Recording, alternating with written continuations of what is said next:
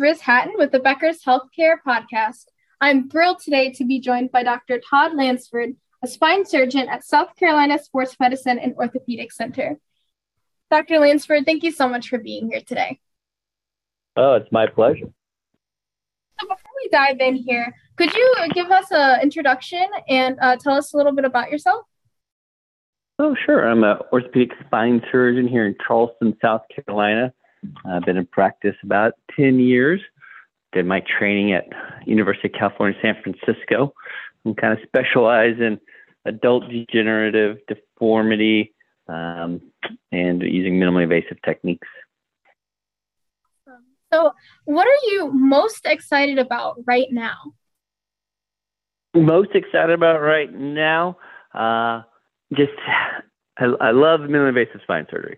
I'm still excited about that. Kind of always been in my practice. It's how I was trained.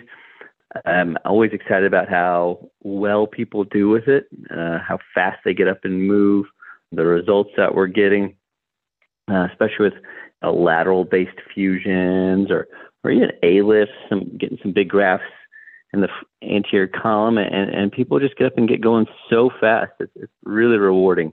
Really excited about that.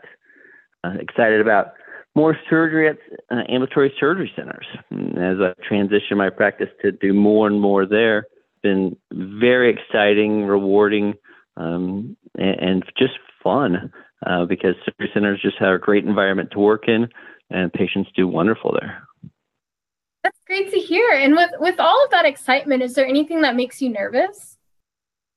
Oh, nervousness. Well, I guess I'm still nervous before most surgeries. Just always want the best for everybody. So a little bit of nerves is a good thing. Things I worry about, in the future of spine surgery.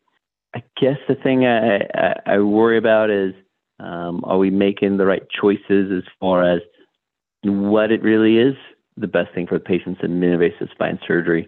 I think spine surgery can be a little bit of a wild west still.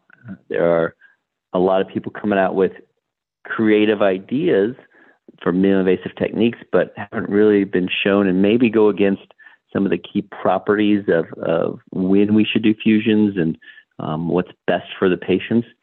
And so I guess I worry about sacrificing patient care at the expense of, improving or innovation to find balance there. Yeah, definitely. So what are you thinking about in terms of growth in the next 2 years? Well, what's interesting is,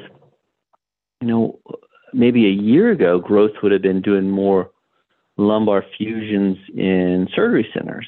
But, Medicare kind of pulled the plug on that this year, making all the fusion codes inpatients. And to be honest, majority of my back fusions, lumbar fusions, are probably Medicare patients. I mean, you're looking at those patients that really do need fusions are usually degenerative spondylolisthesis or degenerative conditions that maybe 60-plus age range. I don't do a lot of fusions for bad discs or for just back pain.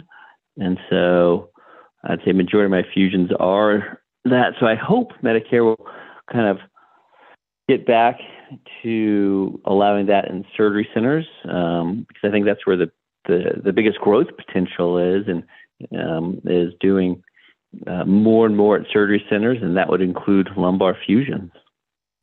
Well, I think all of that it'll be really interesting to see how that plays out within these next few years. Thank you so much, Dr. Lansford, for speaking with me today.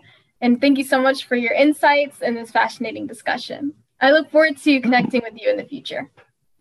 Yes, thank you so much. Appreciate it.